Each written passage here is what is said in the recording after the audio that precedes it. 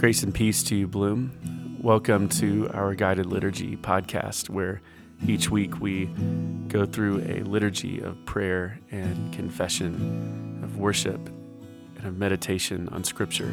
Our desire for this time is that as we participate and engage in this liturgy together as a community across Denver, that we would be drawn into the presence of Christ, which is in us, among us, and moving through us into the world. Our prayer for our community has been that we would live deeper into the reality that we are the body of Christ on the earth, the manifestation of the love and the healing and the grace of God to our city and to our world. So may this liturgy guide us into that reality together.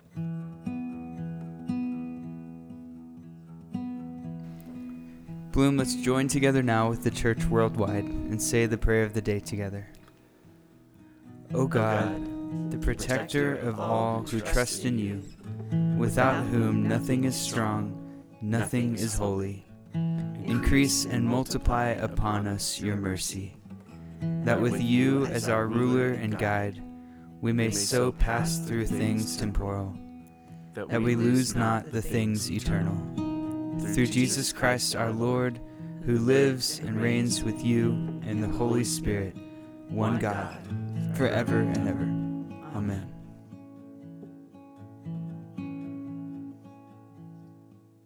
We pray to God, the Holy Spirit. Holy Spirit, Come upon us. come, Holy Spirit, Creator, and renew the earth.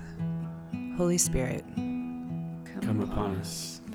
come, Holy Spirit, Counselor, and touch our lips that we may proclaim your word. Holy Spirit, Come upon us. come, Holy Spirit, power from on high.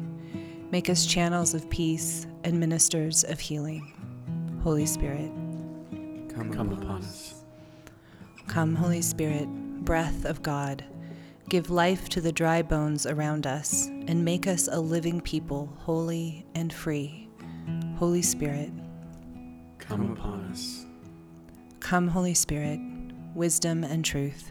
Strengthen us to be bold in faith. Holy Spirit, Come upon us.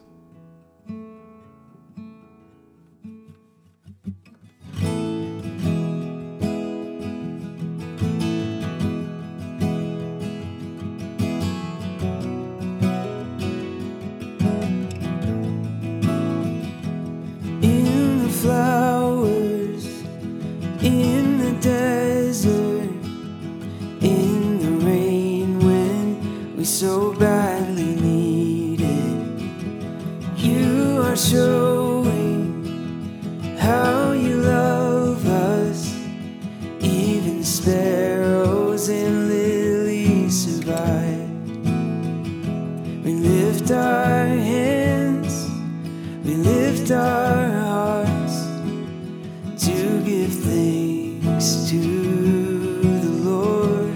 And it is right and good and joyful to bring our praise to you.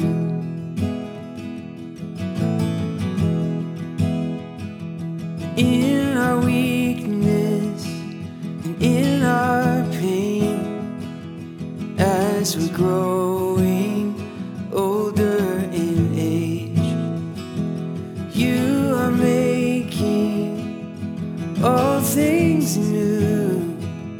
Jesus, you are our very life.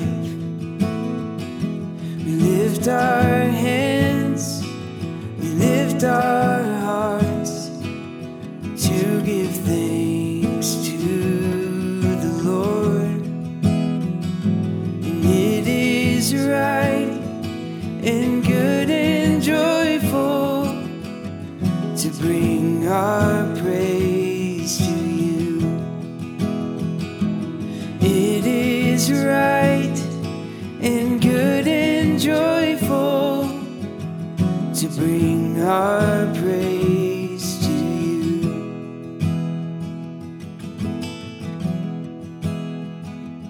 Holy,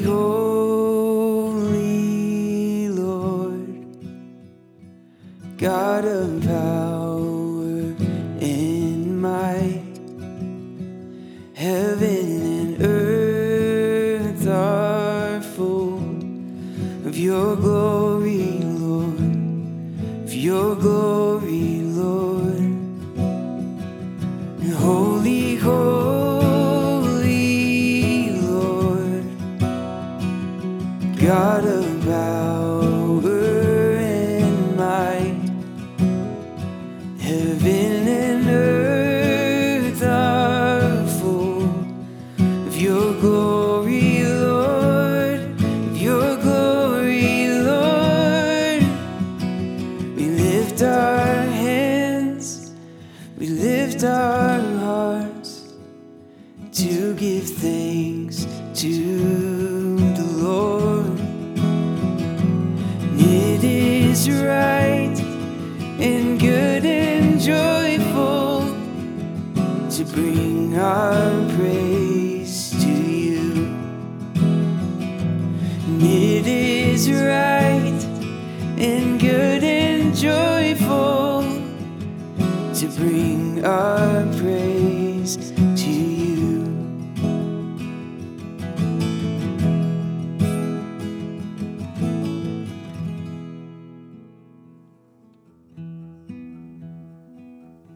Here, reading from the Acts of the Apostles, chapter 5. Then they brought the apostles before the high council, where the high priest confronted them. "We gave you strict orders never again to teach in this man's name," he said. "Instead, you have filled all Jerusalem with your teaching about him, and you want to make us responsible for his death."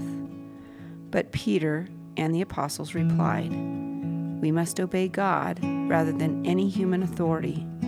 The God of our ancestors raised Jesus from the dead after you killed him by hanging him on a cross. Then God put him in the place of honor at his right hand as Prince and Savior. He did this so the people of Israel would repent of their sins and be forgiven.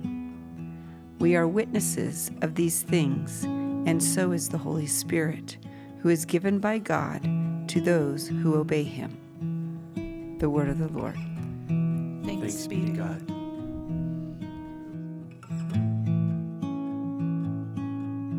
So we've been in this story of the early church for weeks, and for a while we were centered around this man that was born lame, that was healed at the temple gate, and every scene that we were engaging with in the readings either took place as a result of this man's healing or in opposition to this man's healing, and you start seeing the church learn, in a sense, how to walk and how to be that which they are, which is the body of Christ in the world. And so as they start seeing this healing and this grace and this power flow from them as they're filled with the Spirit and as they're open to the works of Christ moving in and through them, you can sense this amazement that they had with who they are and with those who were witnessing this, that they were full of awe and full of wonder. And you also see that the religious leaders of the day are not that excited about it, because the movement of Christ is coming against the traditions and the formalities and the laws and the regulations of religion. So Christ is moving among and sometimes against the established norms and authorities of the world and even of religion and faith. Christ is doing exactly what Christ was doing during Jesus' time on earth. This time it's being done through the body of Christ, which is the people of God filled with the Spirit of God, to see the works of Christ and the grace and the healing of Christ be extended through them and to the earth, to those around them. It impacts systems. It changes minds and hearts. It draws people into the reality of the kingdom of God on the earth, which will, as Jesus says, topple every other kingdom. So we fast forward into this story, and the lectionary just puts us right down into the middle of an inquisition in which the religious leaders are saying to the apostles, they're saying to them, "Why are you healing in this man's name?" And they don't even say the name of Jesus.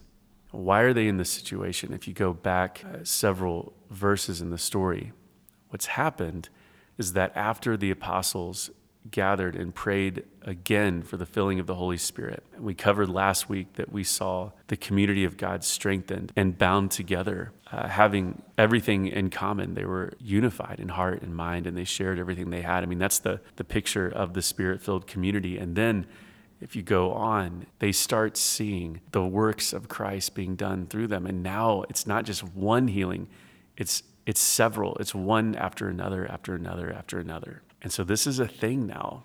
And they are called in by the religious leaders of the day. I mean, they're asked this question, and why are you teaching in this man's name? And then Peter's response, I mean, this is another time that Peter is saying the gospel. In episode 28, I loved that episode because there was such kindness and such grace in that story. As Peter, with compassion, speaks to the religious adherents, the ones who are going to and from the temple, kind of stuck, participating in the religious flow, in a sense. And when Christ heals that man at the gate, Peter takes that chance to say, you don't have to miss Christ anymore. You missed Christ in the life of Jesus. Don't miss Christ through the body of Christ on the earth, the church. And there was so much compassion. And if you weren't with us in that episode, I encourage you to go back and listen to episode 28 as we cover that retelling of the gospel that Peter does. But this time, it doesn't have that same air of compassion. I mean, he is speaking to these religious leaders with a fierceness. What's he defending? I mean, he's defending the work of Christ among those who were sick, who were forgotten, who were oppressed, who were left behind, who were poor, who were broken. He's defending the restorative work of Christ among those people, directly to the people in power. So he's speaking truth to power, just as Jesus did. And he uses this imagery from Deuteronomy, which he speaks of, you hung him on a tree to die. And that in Deuteronomy was reserved for someone who was scorned and cursed by God. That's how they were put to death. And that's what Peter was saying. That's what you did to Jesus, but you were wrong. It was you who fell on the wrong side of history, the wrong side of grace. It was Jesus that was the incarnation of Christ, all that God is on the earth, and you killed him. This is powerful language that he's using. So why are they here? Why are the apostles, the body of Christ, why are they being questioned by the religious authorities? Why were they thrown in prison? And if you want to read that whole story, just start at Acts chapter 5. They were in prison and they were released miraculously. Why? If you go back earlier in the story, it says this. It says after this account of healing after healing being performed by the church, and even accounts of Peter's shadow passing by people and they were healed. I mean, this is like the realm of the miraculous grace and healing touching the poor and the broken. And so then it says this. It says the high priest and his officials, who were Sadducees, were filled with jealousy. And so they arrested the apostles and put them in jail. They were filled with jealousy. And it's not a jealousy like these people have more power than we have, or, you know, the church is the cool kids now and we're the old religious officials. And it's not that. It's that jealous can be translated as zealous, which is to say that they were zealous for God. They were zealous for what they believed God to be about. And if you go back to what have the Sadducees held on to? They've held on to the Roman government. They've held on to this strict belief that God does not raise the dead, which is to say that God does not restore all things. And they have held to law and to regulations over encounter with the living God. They are zealous for what they believe God to be about, what they believe God to be. And when they see Christ moving through people, when they see the Spirit of God touching the human heart, filling the people of God with the power of God, when they see Christ again in their midst through the body of Christ, doing the same things they saw Jesus accomplishing on the earth, they miss it because they are zealous for a version of God and an image of God that is totally non-existent and false. That's a really important distinction because these Sadducees, these religious leaders, were actually fighting for what they believed God to be about, which the tragedy is that image of God has nothing to do with the living God, with Christ among them. And they couldn't see it. They couldn't see that they were coming against God by condemning the acts of healing and restoration and grace that Christ was accomplishing through the church. I think this story is a hard and heavy lesson to the church today. There's so many times that the church in the U.S. has stood up zealous for an image of God that is non-existent and false.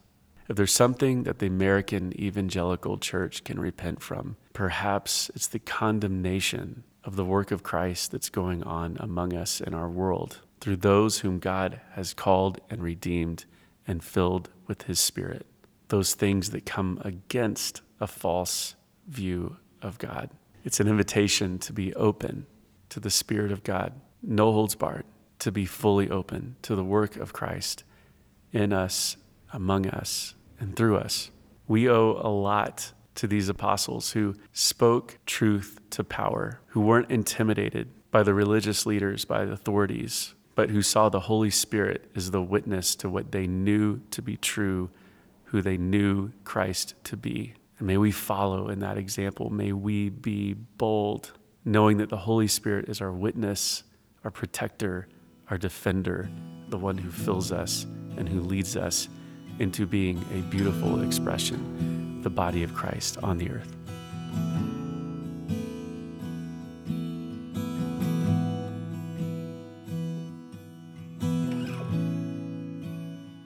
It's the first people that missed it in episode 28, they missed it because they were kind of in this rhythm. They just were kind of, we're doing our best, as Dulcie would say. These people are missing it. They're different. Like there's a difference because I think they're right. They think they're right. They're like, they're coming against, they're throwing them in prison. But don't you think they're missing it because this thing that is happening cannot be put in a box? Like, you can't control it. It's not written down to where we can refer to it. Mm-hmm. They can't put it in, this is yes and this is no, type of things that they've done with religion. Mm-hmm. Right? And it gives them this sense of control. We can learn it and we can be experts of it and we can wrap our minds around it. And that feels really good to people in those positions. And you start to get more connected to that and more about that without even realizing that's your motivation, that when this other thing comes about, which essentially is the Holy Spirit, that you can't control that. And you can't really even answer for. Like there's a lot more mystery in that. Mm-hmm. You can't tame it. You don't know how it's going to manifest itself. These things that are happening, and they no longer get to be really the ones in control. Yeah. It's threatening to their role. I wonder if it's also like threatening to their mental health, because it's like, I mean, we were talking a little bit about this before we started recording, like how few places there are to land anyway. And so it's just almost easier to put religion, beliefs, ideals into these boxes that have set rules, because then it's clean and it's manageable. It's not scary, and it's a place to land. Mm-hmm. Whether it's right or not is what they're coming up against, Mm-hmm. And they were the guardians of that. Yeah. Of all those rules and all those systems. And it starts at a really good place. I mean, I think that slips in so subconsciously and gradually. Yeah, we have this way of making our role in something greater than the something that we're in. And then it starts to influence the something. Yeah. Right. Yeah. Because we're not fully given to something. We haven't lost ourselves in it yet. It's kind of the opposite. We've found ourselves in it. And right. Made it about ourselves. Mm-hmm. Yeah. Right. Yeah. Mm-hmm. Which, when that happens with something as intimate, as powerful, and as mysterious, really, as the supernatural, as Christ, as religion, that's really dangerous. Do you think, Dave, it's because they're so sad, you see? Yeah, I think that's why.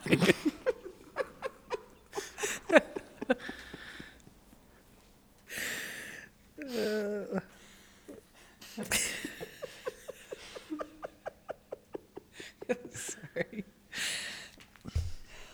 I just keep having this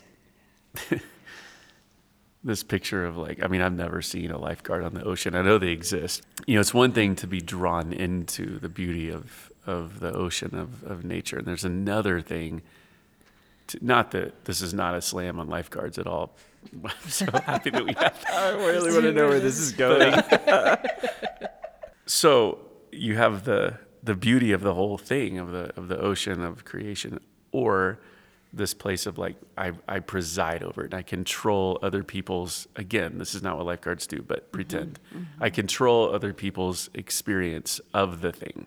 And I see the tendency over and over in these stories of the early church, even the stories of Jesus having to deal with the religious leaders of the day, that they've set themselves as the regulators of the experience, the human experience of the divine. And no human can do that. And you see Jesus doing it. Now you see the body of Christ, the church doing it, that you cannot contain the flow of love and healing and grace and peace and all that is Christ on the earth. You can't regulate it. You can't control people's experience of it. You shouldn't. But we have this brokenness in us that I think that's sin, that we think that we should and that we can. But it never works. Well, it doesn't work, but it absolutely can rob us of experiencing the fullness of the Spirit. Mm-hmm. It's just easy to like see that with hindsight. Mm-hmm. It's harder like in it to know what to trust with the Spirit, or man, I just am feeling like rules are easier. Having things that are well defined are just easier. I'm just feeling that rub, like that the Spirit is not contained. That's a little terrifying to know where you stand in that and what part you have in that. It is terrifying. Yeah. But it's also the path to see the restoration and the healing that we want to see in us Yeah. and in our society and our world. I'm wondering how we've gotten to a place where our fear of that messiness trumps our pursuit of, when you talk about, but when you experience it, it's essentially transformational. Mm-hmm. And it is messy. I mean, you're going to have people misconstrue things, and it is messy. It's going to be mishandled at times because we're human. It's never going to play out perfectly. So you take something that's a little bit hard to contain and define and can be a little awkward and uncomfortable at times anyways. I feel like primarily because we're just not familiar with it and don't have a lot of experience with it. But if you have had any taste of the Spirit, it's hard to describe, and it is transformational. But I keep wondering why the fear of the messy trumps the pursuit of more of the Spirit, more times than not. This is a very general statement. I think it's just who we are. I mean, it's something in us. We even know now that our brains have evolved to emphasize fear and danger over freedom and over risk. But I mean, just to bring it down to where we live, Bloom has been through its fair share of messiness and hardship, for sure. I mean, Dulcie, you've been around long enough to know that it's those times when it feels like things are falling apart in the church or whatever it is, and it's hard. And those meetings and leadership are those times that you're so tempted to grab it because it's yours to fix, to control. I mean, I'm certainly guilty of that. It takes trust as we prayed this morning for Bloom. And the prayer is really just reminding ourselves that this is not ours. That is it. The church is us, but it's not ours. Do you see the difference? We are the church, but the church doesn't belong to us. The church is Christ's. Yeah. And Christ leads the church and rules and reigns in the church. And we are that, but it doesn't belong to us. And so I think that there's something in us that wants it to belong to us. There's something in us that wants to control. And I don't always think it's just accidental. I think to some degree it's malicious. And I say that because you think about this scene that the apostles are walking around, and I just picture like an open, almost like a city square, streets, and lame people that couldn't walk, people that are sick, they're being healed one after another by the power of the Spirit, by Christ through them. If you think about what position in society these people occupied before, Right. it was probably the lowest position in society. Yeah. So all of a sudden, you have this movement, the church, that is made up of people who were prior at the bottom of society that were restored and healed by the power of Christ. And now you have this movement on the earth that in that city, in that place, that if you were in power, if you were a religious leader, what are you going to do with this new movement that's gaining power, which is comprised mostly of people who you assumed would be ruled over, would be controlled for the foreseeable future? And now there's a hope and there's a power in that group.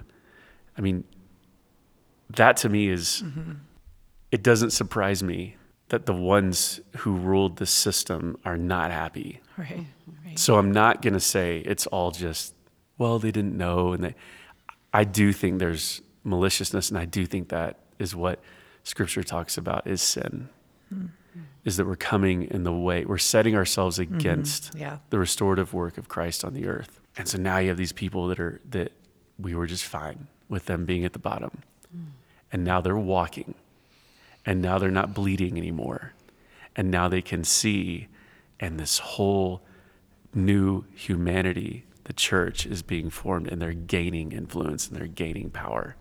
Yeah. I mean, they're just afraid of losing power. That's all that is, which is happening currently as well. Yeah. What do you mean? You just get this sense that the previous way that the church has moved forward, specifically the church in power, which would be the white church, likes having all of the power and keeping people who are not in that system down and oppressed.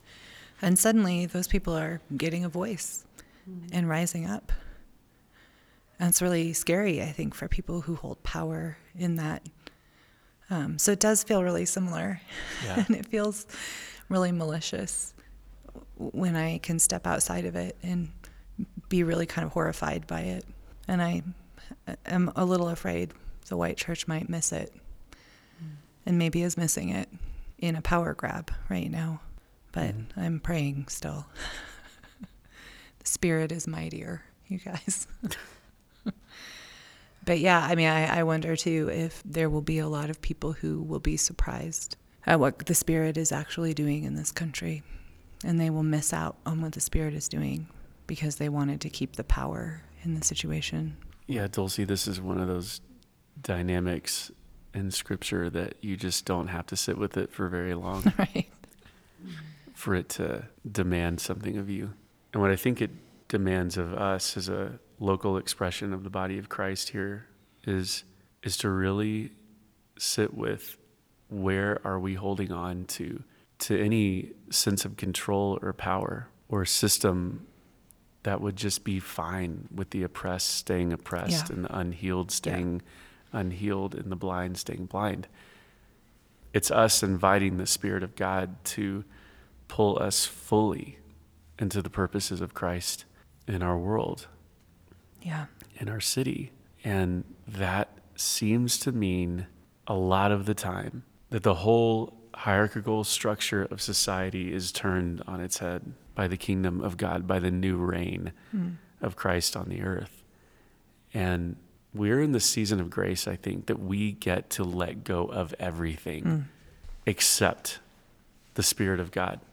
If we don't, we're going to be crushed under the reign that is coming, which is the kingdom of God on the earth. I mean, yeah, the kingdom is upside down. Yeah. And right now it's not how we've structured it. Yeah. And so I think, I agree. I don't know if we'll be crushed. We just that won't be the kingdom. That's not the king we'll be following if we can't let it flip on its head. Yeah. It'll be a different king we're following. Yeah, somebody. Of pride or whatever. Yeah. I mean, you know what I mean? But you never see the kingdom of God in the Gospels where the powerful remain powerful and the oppressed remain oppressed. No. Ever. Yeah. And what we're discovering, like the early church did, is that you cannot control the move of the Spirit. That's what Jesus said, that you can't know where the wind is coming from or where it's going, but you feel it, you experience it. And these stories, these accounts of the early church is just really all it is it's the church learning what life in the Spirit is. And the power that it gives the early church to be the body of Christ on the earth, to see the works of Christ continue to be done through them. And then you see the religious leaders and you see the leaders of civic life struggle with that. And then you see the church ask for more of the presence of the Spirit, for more boldness. And then it definitely wasn't clean. And as we're talking, what is the church? It's the gathered people of God making the decision to open the fullness of who they are to the Spirit of God, to be drawn into the flow of Christ on the earth, to be, in fact, Christ on the earth. And we can't say where that will take us, but we can say to whom that will take us. And if we look at from the Old Testament, from the story of the early church to the epistles, the letters to the church, it seems that Christ is drawn to those broken places, to those places that have been forgotten, those places that need healing. I mean, that's what Christ does in our world. He restores us. He's restoring all of creation, and we get to be a part of it. And so, Bloom, let me invite you into that place of examine. What are we holding on to? What are we giving ourselves to? Is it the fullness of the Spirit of God? Is it the work of Christ in us, among us, and through us into the world? I pray that it is. And we see that evidence throughout our community. But let us together ask again, come, Holy Spirit, build your church in this place and in this time through us.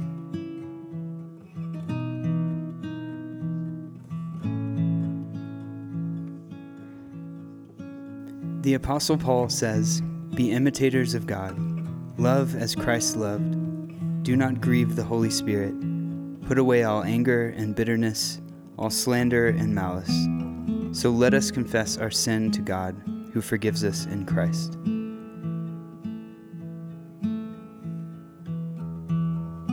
In a dark and disfigured world, we have not held out the light of life. Lord, have mercy. In a hungry and despairing world, we have failed to share our bread. Christ, have mercy. Christ, have mercy. In a cold and loveless world, we have kept the love of God to ourselves. Lord, have mercy. Lord, have mercy. May the Father forgive us by the death of his Son and strengthen us to live in the power of the Spirit all of our days. Amen.